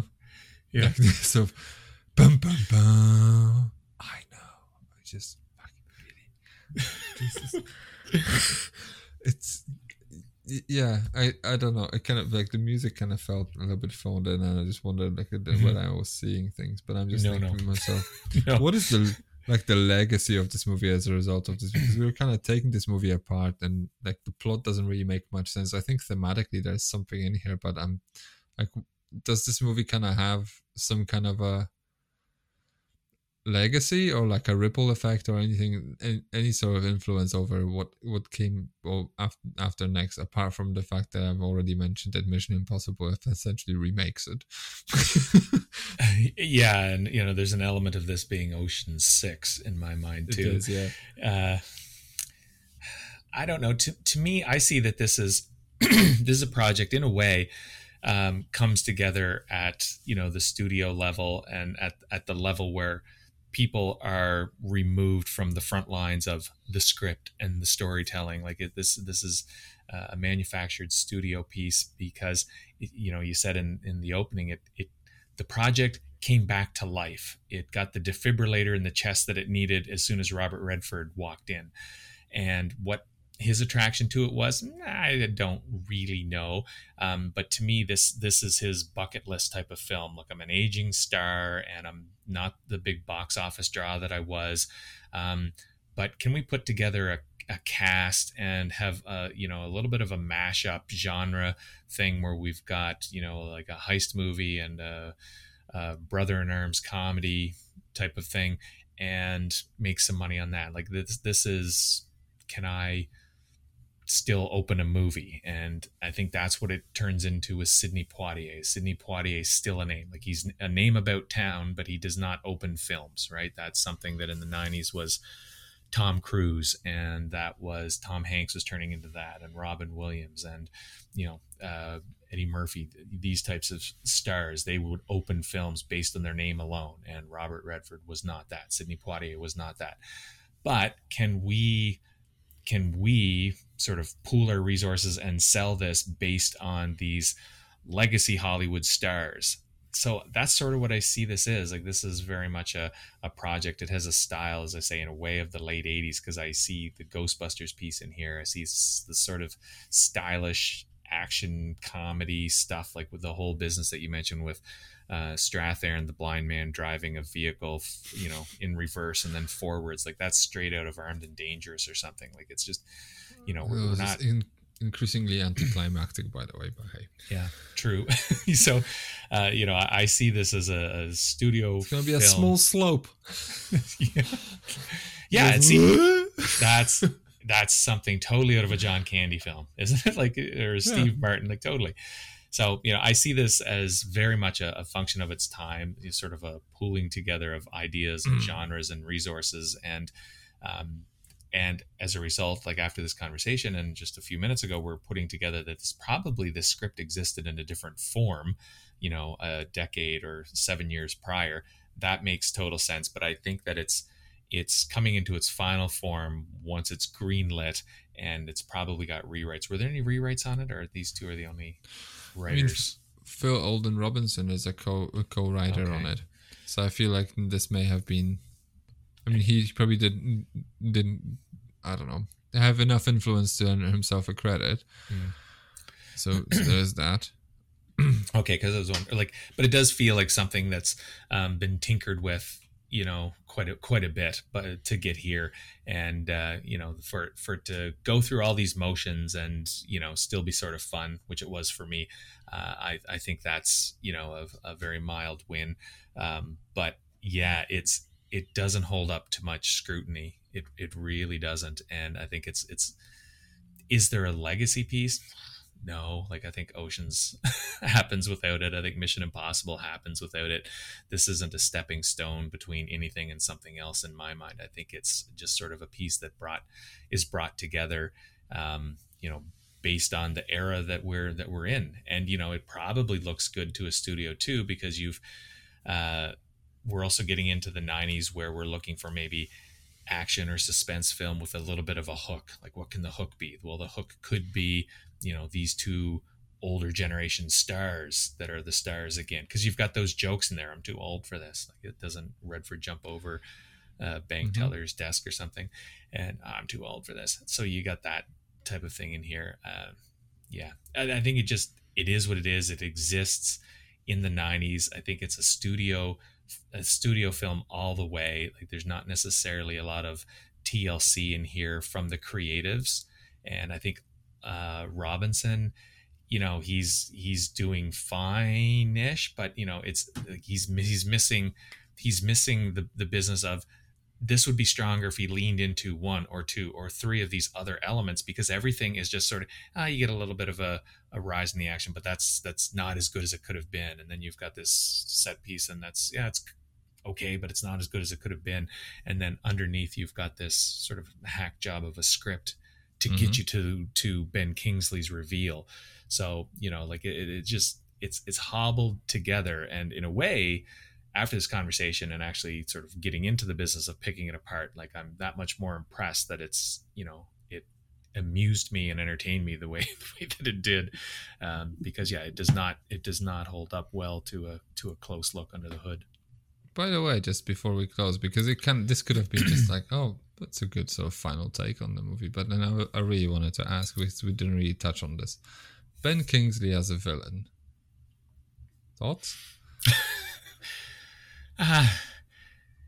Yeah, Niccolo and I talked when we talked about Die Hard. We talked a lot about Alan Rickman and not Ben Kingsley, but I think Alan Rickman in 1988 with Die Hard, he sets a new standard for what we've called the 90s villain, right? So I think you have a lot of stage actors and you've got a lot of productions. Stage actors are coming forward and they're, doing this big, interesting villain. Gandhi himself. Gandhi himself is doing it. So you've got this idea of what a 90s villain should be. He should be entertaining. He should be larger than life. And ideally, he has an accent. So Ben Kingsley comes with an accent and a really stern look and an Oscar. So he automatically seems like he'd be a good choice for this type of a role. But, he doesn't necessarily pull it off in my mind because there's nothing special about that. I'm like, wasn't it was it Blood Rain that he was in? That wasn't. I think there was something like how the mighty have fallen. I know, but so he takes these roles, and Species. He wasn't strictly the bad guy in that, but he was like this stern, authoritative figure. Like he takes these roles and he's fine. But where does he not look stern? Like he cannot look like anything else but a disappointed father. The second half of Iron Man 2, wasn't it? Or 3, whichever Iron Man he was in. Oh, Christ, you have to remind me. So, but anyway, every once in a while he'll try to be quirky, and that's all well and good. I guess my point is he's an easy guy to, go to for this type of, stern looking, overacting, big actor with an accent. Like I said last year, it's Patrick Stewart that you can afford. That's who Ben Kingsley is. And it's seldom does he takes these roles and he just sort of goes through the motions. I think Sound of Thunder is another one now that I think about it. I think he's in that. And it's just all the same type of thing, and maybe sometimes he has a weird hairpiece and sometimes he doesn't, like it's. So am I sold on Ben Kingsley? No, I'm not. No, same here. Especially that I feel like they gave him a suit that's like 2 sizes too big. That affected his running gait. Yeah, I don't know. He runs like this, like someone who's trying to get to the toilet on time, but they're already late. And this is just damage mitigation at this point. Yeah. His thighs are clamped together, but he's still trying to take 4-foot strides. It's Jesus Christ! Like this is such a bad run. I don't get it. It's almost in slow motion. I know. It was only for like a 15-20 foot run too, but it stood out. It sounds like it made an impression with you too. He makes Steven Seagal look like Tom Cruise when it comes to running. God, when did Steven Seagal run? Well, it's a good question. Have you seen him recently? Probably not very recently that he run. Like he doesn't look like someone who believes in cardio. He doesn't look like a runner. True that. No, but no, I totally didn't buy him. Especially that the reveal is kind of ridiculous. But it's just I don't like the big confrontation at the top of the building when he has a gun, and it's almost like from Back to the Future Part 2. This is I think most of the cast here are taking a job. I think Aykroyd is taking a job. Oh, this could be fun, right? And it's a sort of a part-time job because he's a supporting character. He gets to riff and talk about stuff that he's sort of interested in.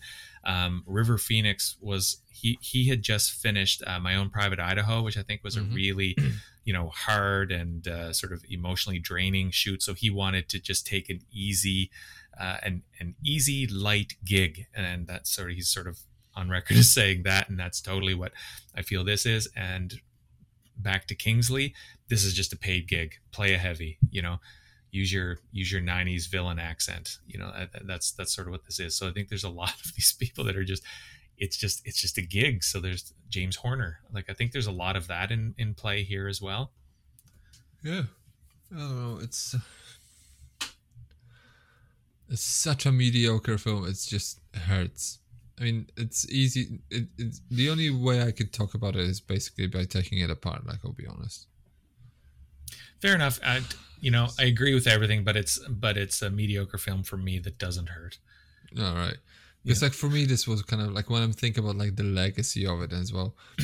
There isn't much because the movie doesn't lean into anything. Like it almost feels like it's ironic, because if it had been released a decade earlier, it could have probably fit in much better as like, oh, that's a paranoid caper, because like the Cold War is a thing, and then we have this twist with it's not the Russians, it's us. Oh no, it's the companies, corporate villain. Look at that. It's the 80s again, corporate villain, right? Yeah, yeah. Or projected 20 years into the future, and it's just like all of a sudden, like, or even 15 years into the future, in a post 9/11 world where you have this sort of paranoid conspiracies of like the Patriot Act and whatever fits in there. It's just okay, but lean into something, because either lean into the comedy and make fun of yourself, or lean into the lean into the spectacle, or lean into the plot. But if you lean into all three at once, you're not leaning into anything, you're just staying still. Not good. There might be a way to lean into everything and get a little bit more value for your buck in each of those categories. But yeah, I agree here. It's an equal effort in all, and it's not working. And I would say it's just Robinson doesn't know how to elevate those elements into a way that sort of lands. Elevate. If you want to elevate all three, like this needs some kind of a spectacular talent to kind of make it cohere, because I think it doesn't really. And that's kind of my biggest gripe with it. With that, are we ready to? Sure. What's your final take and a star rating on this puppy? Is this an uncut gem? It's worth checking out in my mind. It is not a valuable jewel, though, by any stretch of the imagination. It's like a very affordable onyx or rose quartz at the most. Star rating, 2.5, 3 with a smile. But you gotta really be watching it the right way, because everything, like, I know you're not vibing with it, and that's great, but I agree with everything. I'm not, no. Everything that we've talked about. Totally agree with, but I can get through this with the pacing sort of works for me, and I guess I'm okay with this type of manipulation. It sort of works. Going through the motions that the film does works for me, and maybe it's just there's a familiar beat to this that this is just filmmaking I'm used to, and I can sort of step in and step out and step back in, and I know what's going on, and it's just sort of fun to have on the TV behind me, and it has that type of comfort food for me. I don't know, but at any rate, not hating it as I probably should. But yeah, I mostly had a smile on my face through this. Oh goodness. So I think I'm gonna go with 2 out of 5 on this. Just 2 out of 5, because there are some elements that are kind of fun to look at, but overall this is a mess, and this is a mess of its own making, because I feel like there's a failure in communication somewhere up top in there. I mean, some people, there are different factions of people walked into this production with different ideas, and they didn't really talk about what they really want out of this.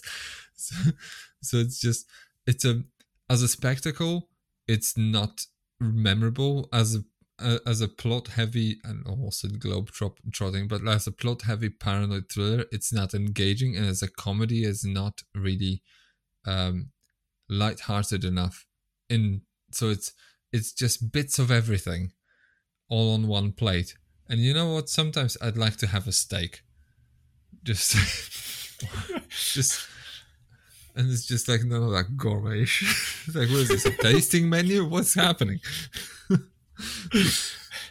It's an amuse-bouche. No.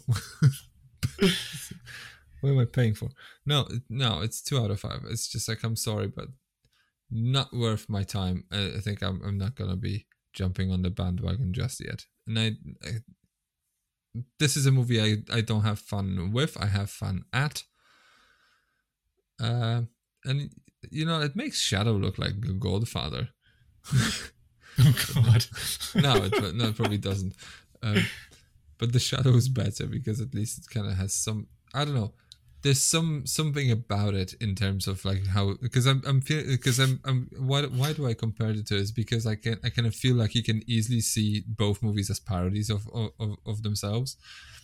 Just easily just say like, well, one has Genghis Khan who just hypnotized New York, and the other one is just has Ghostbusters doing parallax view or something, right? But then I could see that there is some kind of a commitment to a guy wearing a bandana with his nose out, where I feel in here it's kind of, I could almost feels like Robinson didn't really have the sort of the balls to kind of go and say, you know, I really want to lean into this. Like let's do something interesting in here. I feel like they were just, this movie coasts, doesn't sneak, it coasts. That's what it is. 2.5, no, 2 out of 5, 2 out of 5. Stupid. So you like The Shadow better because it's easier to pick on? No, because I feel like there's, in part, but I feel like there's some kind of a commitment to something in there. Like, you know, like you can feel like there are filmmakers going in and saying, I want a dagger that bites people. You know, I know it's gonna look stupid, but I want a dagger that bites people. You know. Or something to that effect. Or I want a cabinet of mirrors, like from Lady from Shanghai. Makes no sense, but you know, I want it there.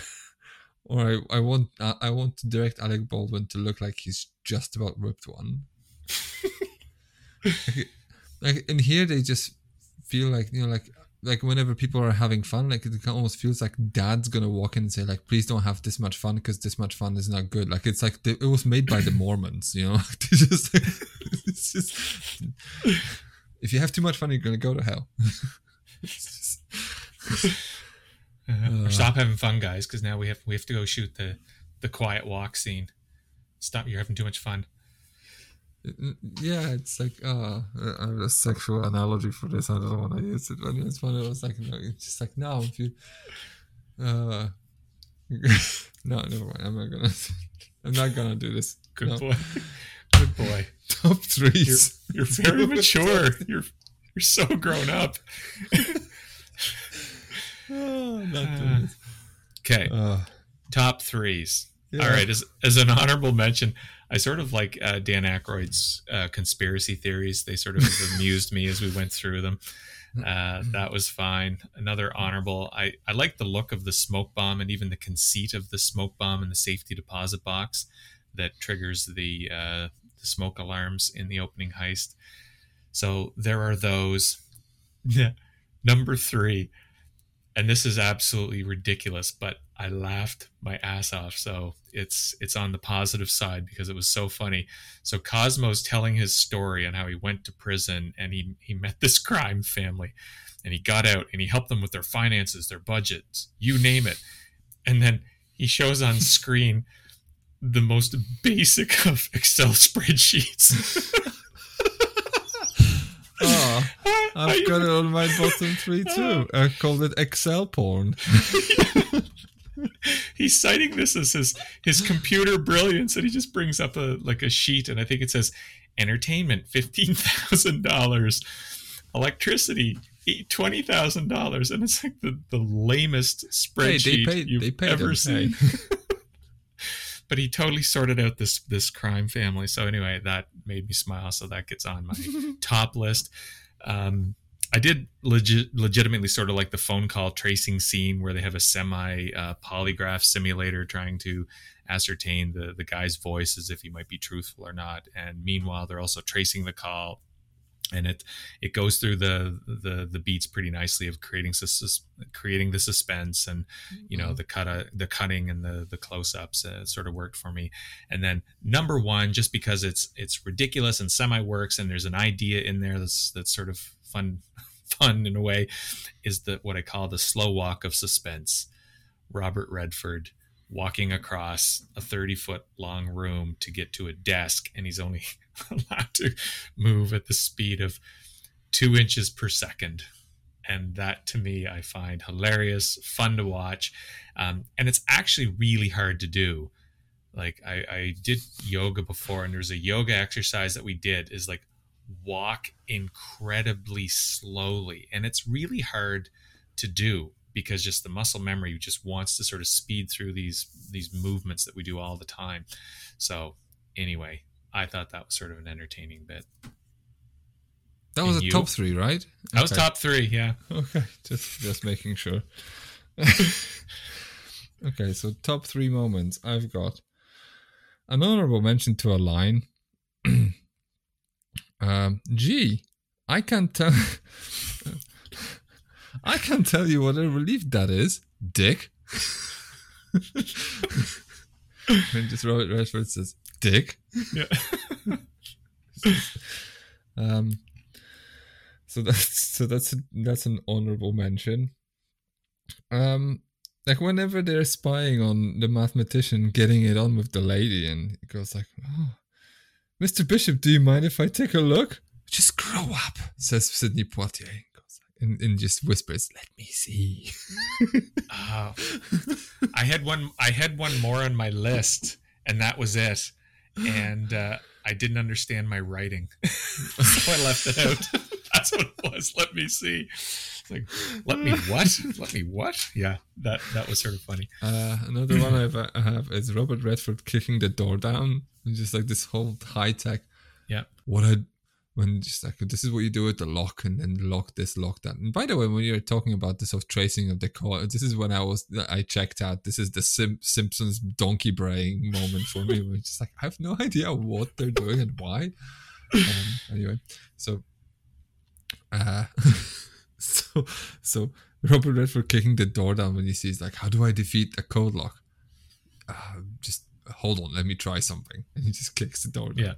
And it's a great lead up to that too, because you don't hear what they're saying on the other end, and Redford's selling it. Yep. Okay. All right. And then just kicks through it. That was great. Yeah. Yeah. So there's that. Number one. It's number one. I don't even know which one, because you can go funny, and I don't know if it belongs on a bottom or on a top list, but I think it belongs on the top list. It's Dan Aykroyd's Winnebago. Like, he's really, really passionate about this, getting his Winnebago with burgundy upholstery. Yes, he is. Especially in this sort of final scene with James Earl Jones, who comes like out of nowhere. He's just like, okay, I want to Winnebago, and it's like everyone kind of steps. This scene may make an appearance in a few seconds, just in general, but when everyone sort of takes a step forward and says what they want, it's gonna make an appearance. Yes. Dan Aykroyd says, "I want to Winnebago." I appreciate the fact that he wants a Winnebago, and I could actually just smash it with the fact that in one scene he has a yellow raincoat, which I smell may have come from the set of Ghostbusters 2. And they all were just going to investigate the river of slime, and Bill Murray goes, let me guess, an all-you-can-eat buffet at the Sizzler. Yes. All you can eat. No, hold on. All you can eat barbecue rib nights. Yes. The Sizzler. So that's my number one, is Dan Aykroyd's Winnebago, and the fact he reminded me of a film I like. Thank you, Dan Aykroyd. That it? Yeah, this is it. Now let's get to the bottoms. Okay, yeah. I've got a lot, so for amusement's sake, I might as well just go through pretty much all of them. Okay. Oh, Jesus. And I'll start with the poster.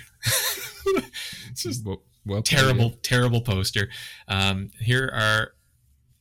So I got a crap ton of dishonorable mentions, so I'll just list all of those, and then I have one or two real ones. So dishonorable mentions, we mentioned this: Ben Kingsley jogging 10 paces in a suit, and I don't think he's moving his arms. No, on top of the thighs being clamped together. So there's that. Another one, the contract with, we talked about this too, Robert Redford sort of makes this deal with these guys that are with the NSA or whoever they're with $175,000 minus expenses split 5 ways seems bizarrely low for everyone to get excited about it and take the level of risk that they're Especially discussing. I'm going to go to Europe and Tahiti. That's way more than this job's going to get you, Sydney. Sydney, did you get on the phone with the airline to just double check how much the tickets are going to be? Brutal. Yeah, so silly. Anyway, so SeaTech Astronomy, which is this name drop throughout, this is the subject of the big Scrabble hunt and the anagram that comes from it. No more secrets. Too many secrets. Too many secrets. Okay. I thought it was they said no more secrets. Later on, they say no more secrets. No more secrets, Bishop, or something like this. And because this is what he says to Cosmo. Oh, no more secrets, because they fuck up the line because it was too many secrets. Too many. Okay, I withdraw, because too many secrets, I can see by looking at it, is probably in fact an anagram, because I was annoyed by this watching it. No more secrets is not an anagram for SeaTech Astronomy. What are they talking about? Okay, I withdraw that. The whole concept of a rock star mathematician with a white turtleneck and the ponytail, and that you've got these, chic parties in his honor, don't get that at all. It's ridiculous to me. There's a scene as part of the Scrabble party too, I'll add. The opening to that scene is Mary McDonnell dancing. She can dance. Sidney Poitier, everyone has a turn dancing with Mary McDonnell. Great. Sidney Poitier, he can dance. Dan Aykroyd can dance. They're good dancers. But what the hell is David Strathairn doing in his moment to dance? And River Phoenix, they're shaking, and it's just absolutely awkward and cringeworthy. He's taking a directorial note of, please pretend you're Stevie Wonder at a piano. Just do it. It is so cringeworthy. It's so bad. And River Phoenix, what is he doing? It's just as bad. Anyway, that was painful. And then where am I? Oh, and the big one is the dance party altogether. Is just that everyone's happy playing Scrabble, dancing, such as the dancing is, and then everything turns into this suspense around whatever Whistler is doing on the computer, and this fooling around with Scrabble tiles. And it's like, what the hell is going on? And what was the turning point? What did I miss? Where did this fun romp turn into this, Scrabble suspense? And that's just sort of really brutal and really awkward. And that's my worst. The worst. Go ahead. Let's have it. Alrighty then. The lecture where they project slides into the guy's face. Yes. And then I know, like, on Wikipedia, there's this, or maybe on IMDb, there are these notes about how they hired this mathematician to put these equations together, and this apparently all makes sense. It's about code breaking, and it's just in this scene where they just flash it into the guy's face, and he's talking nonsense. Mathematics he's trying to look like Steve Jobs. It's ridiculous. Another one I have is just called it the Redford Flip. I think in the sort of heist scene where they the smoke bomb in the deposit box, and then Robert Redford tries to jump over a counter and he flips. He just falls face first and does a somersault. He goes, "I'm fine." It's ridiculous. I've got exo porn, but you mentioned that. What else do I have? Oh yeah, I mentioned this. Like when they carried an empty folder to a meeting, just to just.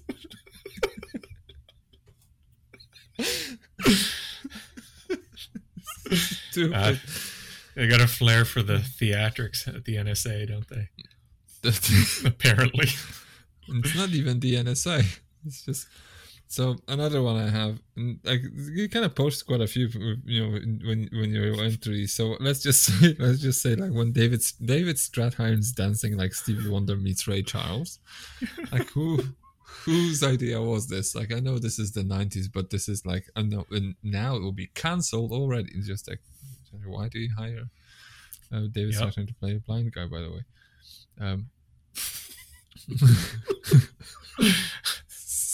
Christ.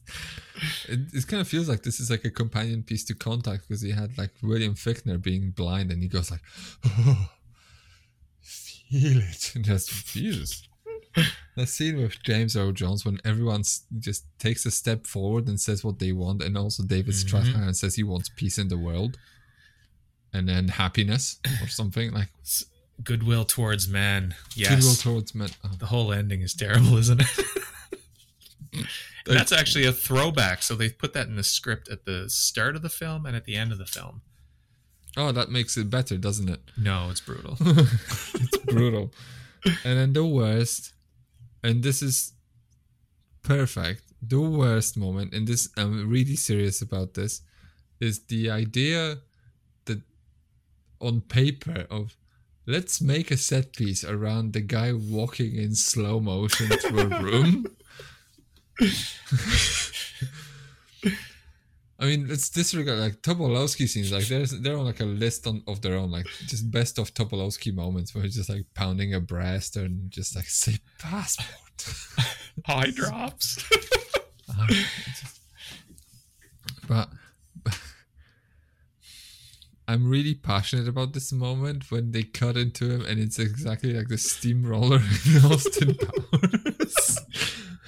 Makes no sense. And just it feels like they were talking about this moment like, let's make this set piece where Robert, you're gonna be walking through a room at a diagonal very, very slowly, and we're gonna put this sort of James Horner's music to kind of just amp it up for you, and so as you walk the music is gonna be yes. And you can't put your Zucker Abrams on for that. Because that's what it is, and I think that's how I enjoyed it. Well, no, because everything else is kind of just no, it doesn't cohere. Like if lean into it, just commit to it, because it's like 4 seconds later it's gone, and it's just like all of a sudden like now I have to look at Ben Kingsley run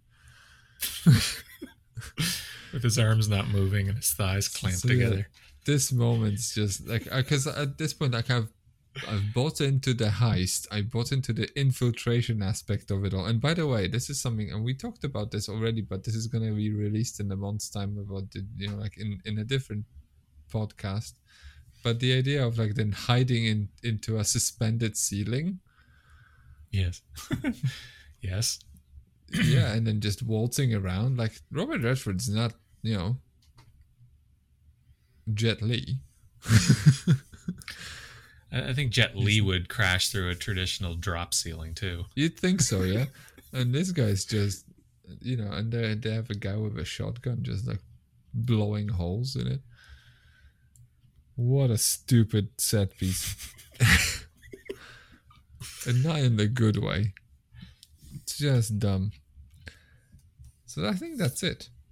I think we've done it. I don't think you can actually stream this film anywhere. I think this is available to be rented or purchased, and at least in the UK, it's available on physical media and a restored Blu-ray. And I think this was partly produced by the some kind of independent publication as well. Can't remember. Is it Film Hounds? Maybe Empire. I don't know. Yeah, so you can get it on physical media if you really need to. But see it once. Everyone should see it once. Yeah. So if you want to just see it once, just stroll down to your second-hand DVD shop and buy it for like $1, because that's what it's worth. No, I kid you not. This movie is difficult to kind of find on streaming services because I don't think you can actually just go and subscribe and use your Netflix money to do this. So you have to kind of do it the old-fashioned way. And that's it. That's sneakers for you. So, Randy, where can we sneak up on you? You can find me on Twitter at Randy Burrows. You can find me on Letterboxd at Brach7, and you can find me on clapperltd.co.uk. Yeah, there you go. And you can find me, Talk About Film Twitter. You can flash on Letterboxd, flasfonfilm.com, clapperltd.co.uk as well. And you can find the show at Uncut Gems Pod everywhere. UncutGemsPodcast.com is the website where you can go and browse all we have, and you'll also find that we have a Patreon, which is patreon.com/uncutgemspod, where $3 a month will also give you access to extra shows. And this month it's Ocean's Trilogy, Heat, and Husbands, in that order. And then quick reminder that for the duration of the next 4 weeks, so between the 17th of June and 17th of May and 14th of June, Heat is available to listen for free on our Patreon, so go and listen. And you can always leave us a review, star rating wherever you listen to your podcast, because that sure helps a lot. And if you also feel like leaving us a donation, you can do so at ko-fi.com/uncutgemspod. And that's about it. I think that's us for today. So thanks again for sticking with us.